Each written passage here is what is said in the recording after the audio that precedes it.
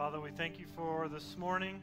And God, we confess that we know that this is where the world is going, that all of us will bow a knee to your Son and praise him as the great God that has come to save us. And Lord, we look forward to that day. It's going to be a really good day.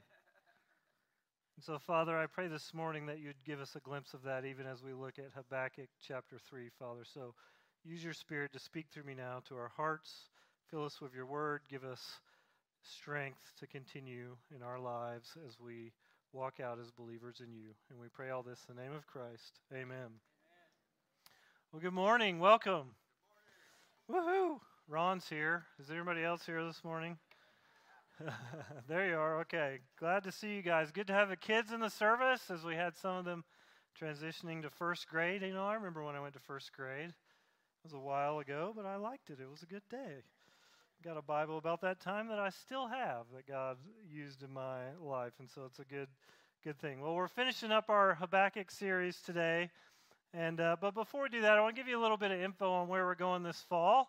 This is our last sermon in Habakkuk, and then we're going to have 2 Vision Sundays. So 2 sermons with me and Kevin, and we're going to be talking about where we're going, what we're thinking as a church, how we can deepen our discipleship, and so I want to invite you guys to be a part of that over the next 2 weeks. And then we're going to go into an 8-week series on Colossians called The Image of the Invisible.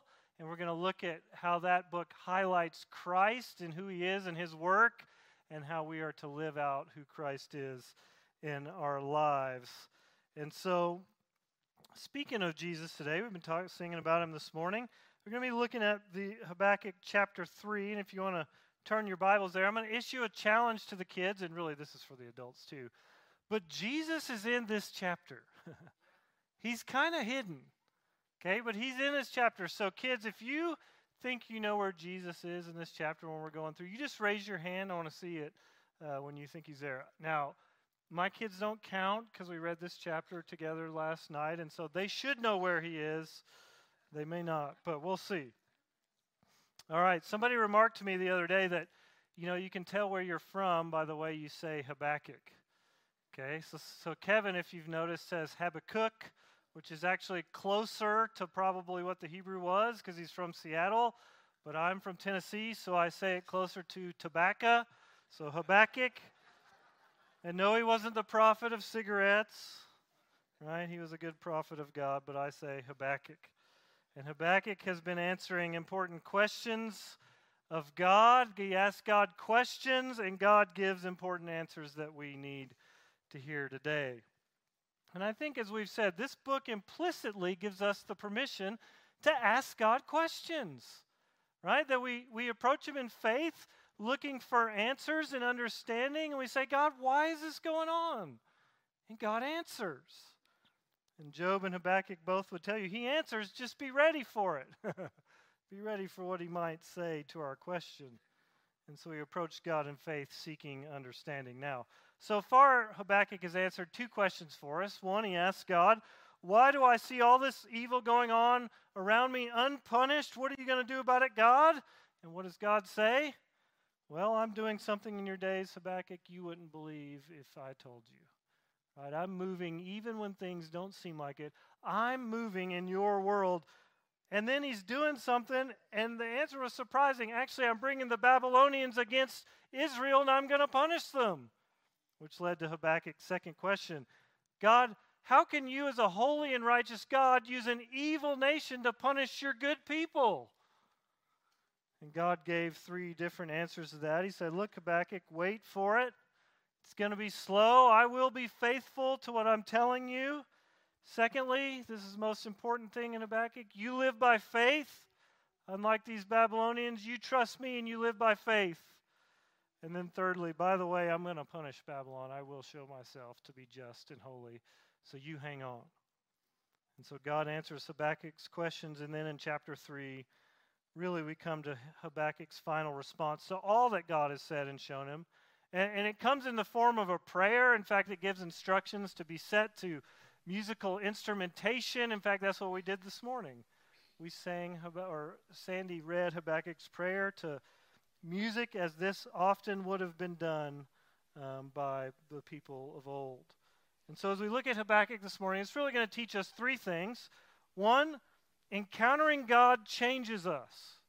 When we see God for who He is, how big He is, all that He's doing, it moves us to want to be worshipers of Him. That's what it means to be a follower, as we've said.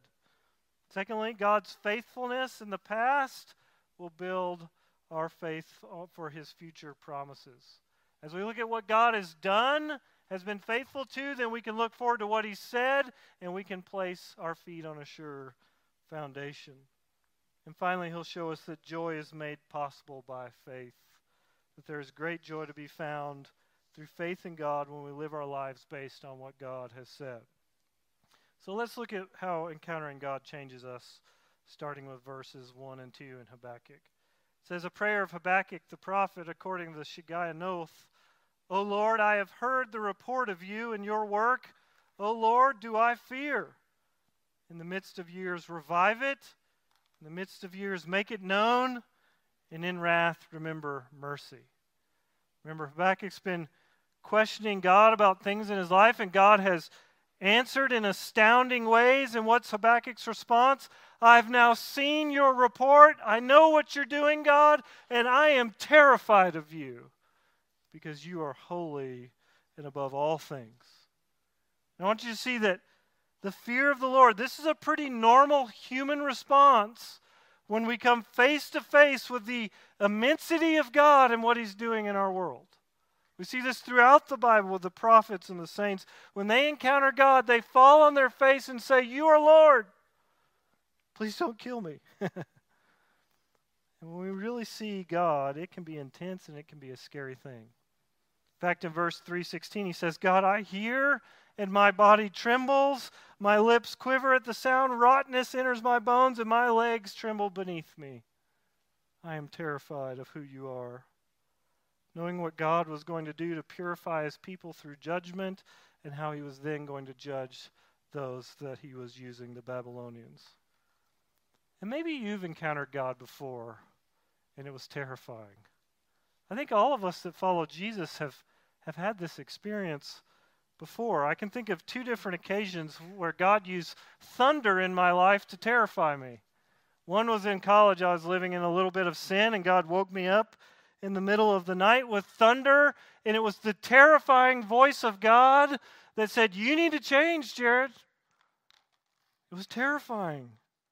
And I began to walk out different things in my life, and just actually about a year ago, I had the same experience. I wasn't in sin this time, but it was a reminder from God. He woke me up with thunder, and it scared me to death as He said, I am Lord. You need to worship me as Lord, and you need to fear me. A reminder that He is great and above all things. And part of the Christian life is working at ways to get before God and really see who He is. And Habakkuk is showing us that this morning. What are you doing to encounter God? You need to be making time to read in His Word, to pray to Him, to gaze at creation and think about this Creator God that wants a relationship with us. And then Habakkuk does a curious thing. He's saying, God, I'm terrified, but let me make some requests of you because I know who you are. And in response to what he's said and done, Habakkuk asks these three things. He says, 1, in the coming years, do your work again, God. He's saying, Daddy, do it again. I know what you can do. Do it again. Save us like you have in the past. You are awesome. I've known what you've done for us. Please do it again. And we need to ask God to work in our life and situations in ways that He has in the past. This is a prayer of faith. God, I know what you've done. I've seen you do it before. God, I need you to do it again because I know who you are. Secondly, Habakkuk asks him, he says, make your work known. Right? This is really a prayer more that people would see seeing who God is, and he wants other people to see who God is and respond to Him. If God did all this for the Israelites and they feared Him and He worked on their behalf, then God, do it for other people. Make yourself known. You know, this week we've had a tragedy actually in our neighborhood. Some of you may have seen the car accident on TV that took the life of a little boy who lives one street over from us. And so we have met the parents and the family and many neighbors that are grieving this loss. And so we went to a gathering for our community just a day ago. It was a pre-planned party before this ever was happening. We had this picnic planned for the neighborhood. About 150 people from our neighborhood came. And that was my prayer. I was like, God, make your work known to these people. They need to know you. You've shown yourself to me. Show yourself to them. They are hurting. Make yourself known, God. And then he prays to God, in your wrath, God, as you're pouring out judgment on us, would you remember some mercy? I think this comes from a man, a prophet who knows the very character of God. David speaks of God's character, Psalm 103, I love this, 8 through 11. He says, the Lord is merciful and gracious, slow to anger and abounding in steadfast love.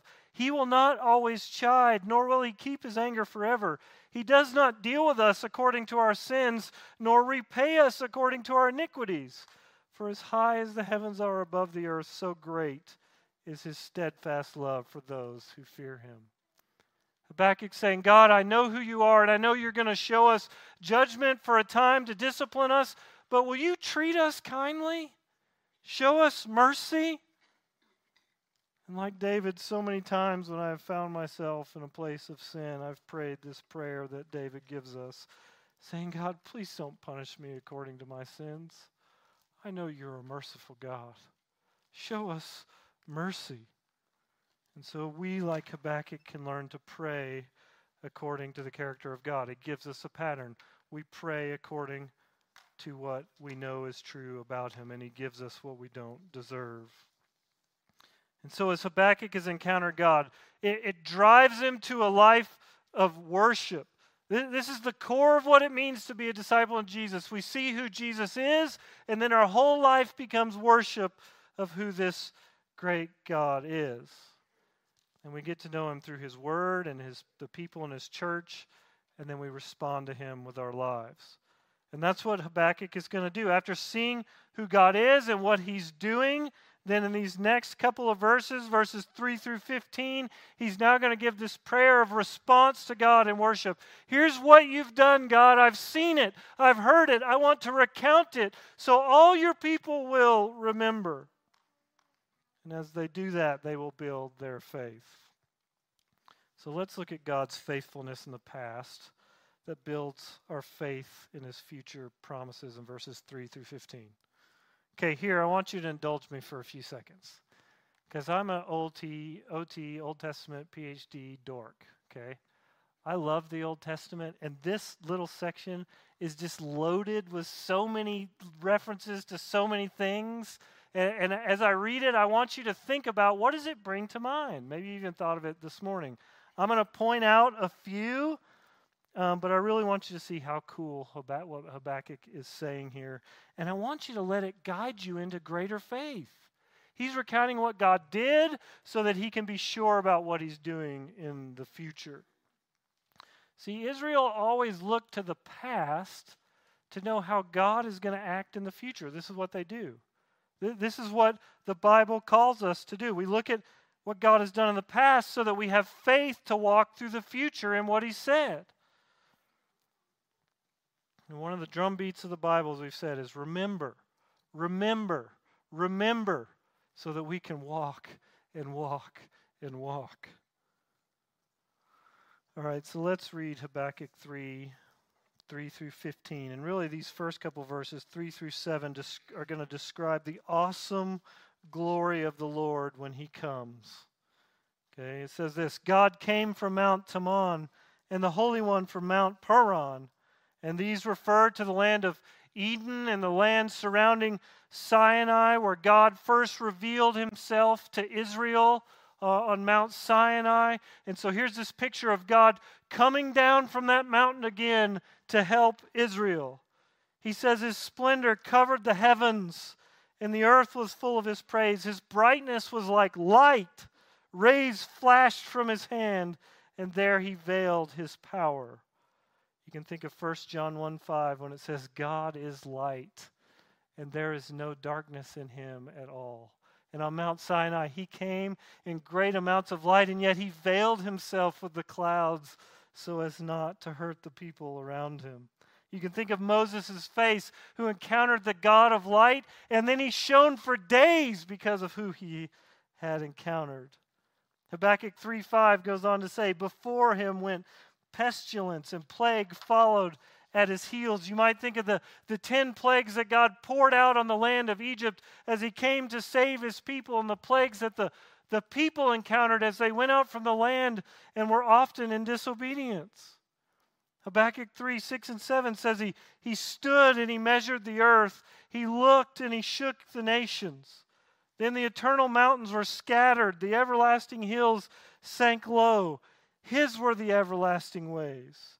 I saw the tents of Cushan in affliction, and the curtains of the land of Midian did tremble. There Habakkuk's talking about all the great ways that God scattered their enemies as they brought them up from Egypt into the promised land, that no army, no nation, no mountain, no anything could get in their way because God was above it all. Even these Wasatch Mountains that appear eternal bow to God our King. And he will remove them to save his people. There is nothing that can stand in his way. This is the glorious picture that Habakkuk is giving us of God riding out and vanquishing the nations to bring about justice, and nothing can stand before him.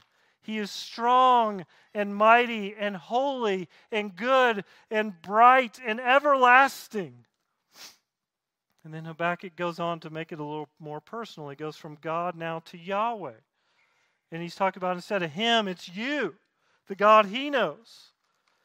Starting in verse 8, he says, was your wrath against the rivers, O Lord? Was your anger against the rivers, or your indignation against the sea when you rode out on your horses, on your chariot of salvation? Here Habakkuk is likely thinking about the Lord coming and splitting the Red Sea or splitting the Jordan River to bring his people in the land. He's saying, God, were you punishing the rivers? No, you were actually using them to bring your people into the land, to save your people. He wasn't mad at nature. He's using them in service to his people. Verse 9 says, you stripped the sheath from your bow, calling for many arrows. You split the earth with rivers. The mountains saw you and writhed. The raging waters swept on. The deep gave forth its voice. It lifted up its hands on high. The sun and the moon, they stood still in their place at the light of your arrows as they sped, at the flash of your glittering spear. You marched through the earth in fury. You threshed the nations in anger. Here you can think of all the battles in Joshua as the people are coming in. Maybe even when Joshua is fighting the Amorites and he commands the sun and the moon to stand still while God fights for them.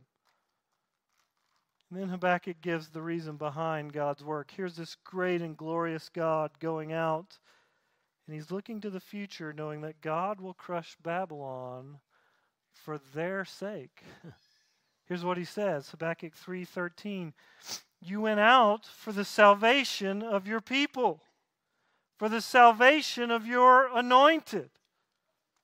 You crushed the head of the house of the wicked, laying him bare from thigh to neck. You pierced with his own arrows the head of his warriors, who came like a whirlwind to scatter me. Rejoicing as if to devour the poor in secret, you trampled the sea with your horses, the surging of mighty waters.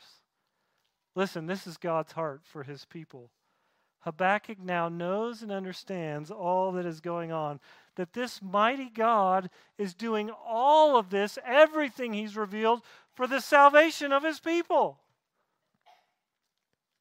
See, when we become followers of Christ, you have now switched from the kingdom of darkness to the kingdom of light.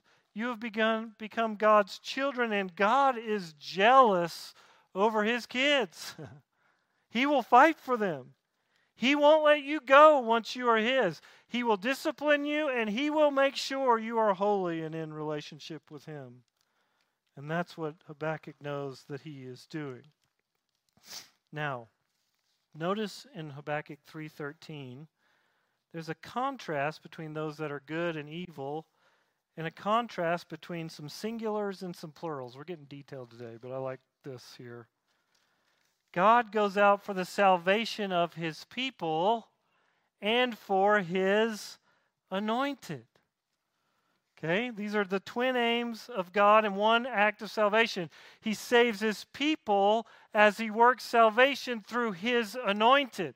Now, I didn't see any hands. I'm a little disappointed. But do you know what the Hebrew word for anointed is? It's Mashiach, which is our word for Messiah. So here he is saying he's going out for the salvation of his people and his particular anointed one that he is working salvation through. He's saving his people as he works salvation in the Messiah. And in contrast, he goes out to crush the head of the wicked. In other words, Satan is vanquished, and so is all of his household. Does this sound familiar? It's easy to see as New Testament believers, this verse really is a whole poem about God's awesome salvation that is prefiguring the work of Christ to come. Here, Habakkuk is drawing on one of the first promises of Christ coming from Genesis 3:15 that says, I will put enmity between you and the woman, between your offspring and her offspring. He will crush your head, and you will strike his heel. There was one to come that would vanquish evil, a particular one. And here Habakkuk saying, I agree that that's going to happen, God. And I know that's why you're marching out now in all your glory. And the seed of the woman is all those who will find salvation in Christ compared to those that will follow the offspring of Satan. Who are you going to be? That's the question of the Bible. Which one are you going to follow? Will you be a child of God, or will you be a child of Satan and his minions? And Habakkuk now sees that God is working in the nations to fulfill everything that he promised. And he says, do it, God. God's faithfulness in the past builds his faith about his future promises. He sees what he did in the Exodus, and he knows what he said about his salvation that is coming will come to pass. Now here's the cool thing. I want to take this one step further for us. When Habakkuk recounts God doing, what he says about God doing is exactly what the Bible talks about Jesus doing when he returns. Okay? And when Jesus comes, he'll do it in even greater ways. So I want to take just a moment to remind you of these things. The Bible tells us that he will come, Christ will come with great light and glory, and he will shake up the nations. Okay? Matthew 24:27-30, it says, as lightning comes from the east and shines as far as the west, so will be the coming of man. Then he will appear in heaven, the sign of the Son of Man, and all the tribes of the earth will mourn. They will see the Son of Man coming on the clouds of heaven with power and great glory.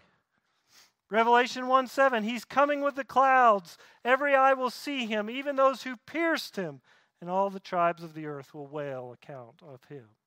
He's coming with great glory, and the nations are going to lose their minds. He's going to shake them up. And as the mountains are laid low in Habakkuk, the earth will be laid low when Christ returns. 2 Peter 3:9-10, it says, the Lord is not slow to fulfill his promises. Think back to last week, as some count slowness, but in patience towards you, not wishing that any should perish, but that all should reach repentance. But the day of the Lord will come like a thief, and the heavens will pass away with the roar, and the heavenly bodies will be burned up and dissolved, and the earth and the works done on it will be exposed. Nothing will stand in the way of Christ when he returns. And once more that we see when Jesus returns, the seas and the rivers will face his wrath. Revelation 16:3-4 talks about the bowls of wrath being poured out on the rivers and the seas of the earth, just like Habakkuk pictured God doing.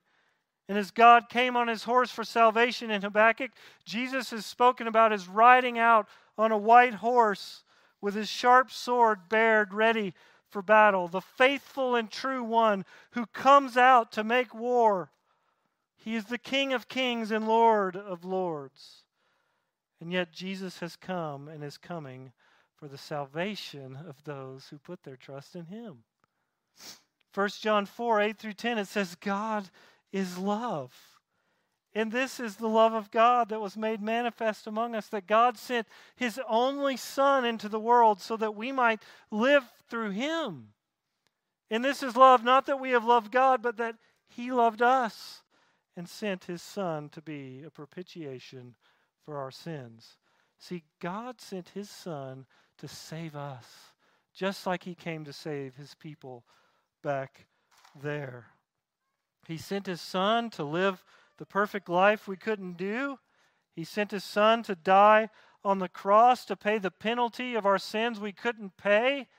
And then he rose again from the grave to give us a life that we could have never had.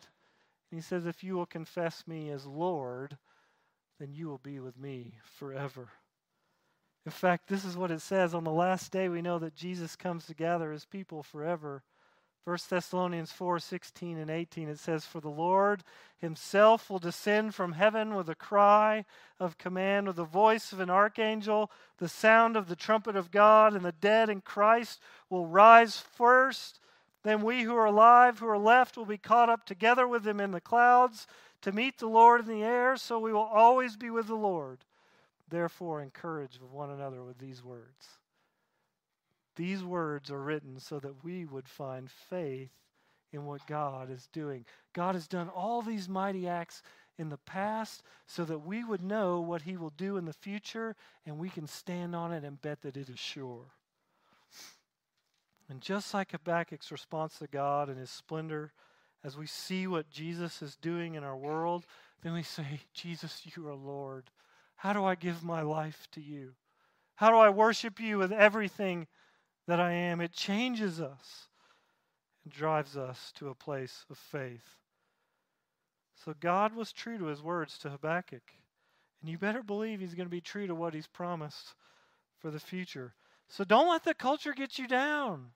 Though he's slow, God says, I will do this. Look at what I've done. You know that I'll do what I say. And so we are to be those that live by faith. Finally, let's look at Habakkuk's response to who God is and what he is doing in faith. And this is the fact that joy is made possible by faith. Look at verses 16 through 19. Habakkuk says, I hear, maybe that's you this morning, I hear, and my body trembles at what you're doing. My lips quiver at the sound. Rottenness has entered my bones. My legs tremble beneath me. Yet I will quietly wait for the day of trouble to come upon the people who invade us.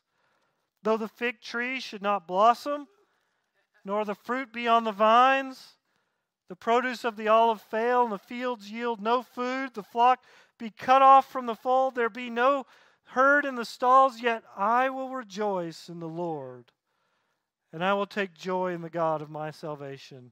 God the Lord is my strength. He makes me tread on high places. See, Habakkuk is going to wait on the Lord as he was instructed. In the meantime, he's going to live by faith. Habakkuk 3:17, it starts with this word, though all these things fail, and a lot of scholars have said, it's not if these things fail. It's like Habakkuk knows when are these things going to fail? When they fail, I will rejoice in the Lord. He knows what is coming upon them. And maybe you can think of the many in Ukraine right now that have lost everything, right?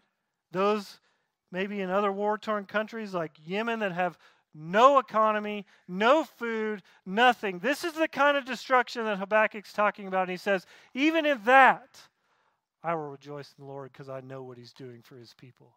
He's doing a good work for his people. In this passage, it stuns us because it goes well beyond just waiting for coming destruction. Some sort of Eeyore fatalistic voice, right? Habakkuk's faith in God is making it possible for him to have joy even when everything else fails. And guess what? We need to learn from Habakkuk. We started losing our faith when we couldn't get toilet paper at Walmart. We got some work to do here. much less the collapse of our economy, the destruction of our city, the loss of our food supply. I was talking with Alex Adamo before church, one of our elders, and they've had some troubles lately. I asked him if he walked to church this morning. None of their cars have worked for weeks. And now they're out of their house in an Airbnb because construction's taken too long and things have gone well. And yet, they seem to have a little bit of joy, right? Because they know God is doing something. And throughout the centuries, there have been many groups of Christians that have found peace in their heart and joy in the midst of the most horrible situations you can imagine, because they look at what God has done in the past and they know He will be faithful to His promises in the future. And what we see in this passage is that Habakkuk's joy was because he has met and is in a relationship with a God that is over it all. Listen, joy is not this transient feeling like happiness. Okay? It doesn't just come and go. It's a deep and seated contentment that comes from outside of us. It comes from God Himself. It can't leave us. It leaves us with a grin, even in the midst of the hardest circumstances, because we know that God is for us. He's doing things, He's done things, and He will be faithful. And though everything fail, we know that God is working out salvation for His people, and things will be really good for us in the end. They'll be good for us. We can look at the world failing around us and take joy knowing that Jesus is working out our salvation. And this saga of the sinking ship that we are on will all one day end really, really well. You know, I love the Proverbs 31 woman in this. Proverbs 31:25 that says, she laughs at the time to come. How can she do that? Because she knows who God is and what He's doing. I want to be the one that laughs at the days to come. To laugh at whoever's president next. Right? To laugh at what I might experience as my body ages. To laugh at the next pandemic or plague that might come to our planet. To laugh at all the interesting twists and tragedies of life. Because I know what God is doing in the midst of it. He's working salvation for His people. This immovable God, this everlasting God, He is a sure rock. He says, look at what I've done, and you can stand on me for the future because I will be working for you. And one day He will ride out to save His people and will make all right all the wrongs that have ever been done in this world, and things will be really good for us as we spend eternity with His Son. And if that's true, you can have joy. We get so caught up in the forest for the trees. We look at all the stuff around us and we take our eyes off Jesus. Peter says, don't be so short-sighted. Keep your eyes on Jesus. He's doing something really great. And we should rejoice even as He's doing it. Nehemiah 8:10 says, the joy of the Lord is our strength. What a great verse. Band, you can come on up. In just a moment after I pray, Pastor Jim is going to lead us in a time of communion. And really, communion is for believers in Jesus. They've given their lives to Christ. They've said Jesus is Lord. And so we remember in this time what Jesus did for us, that He died for us. He paid the penalty we couldn't pay to God so that we could be in relationship with Him. And yet, communion is also a great time for you to encounter God for the first time.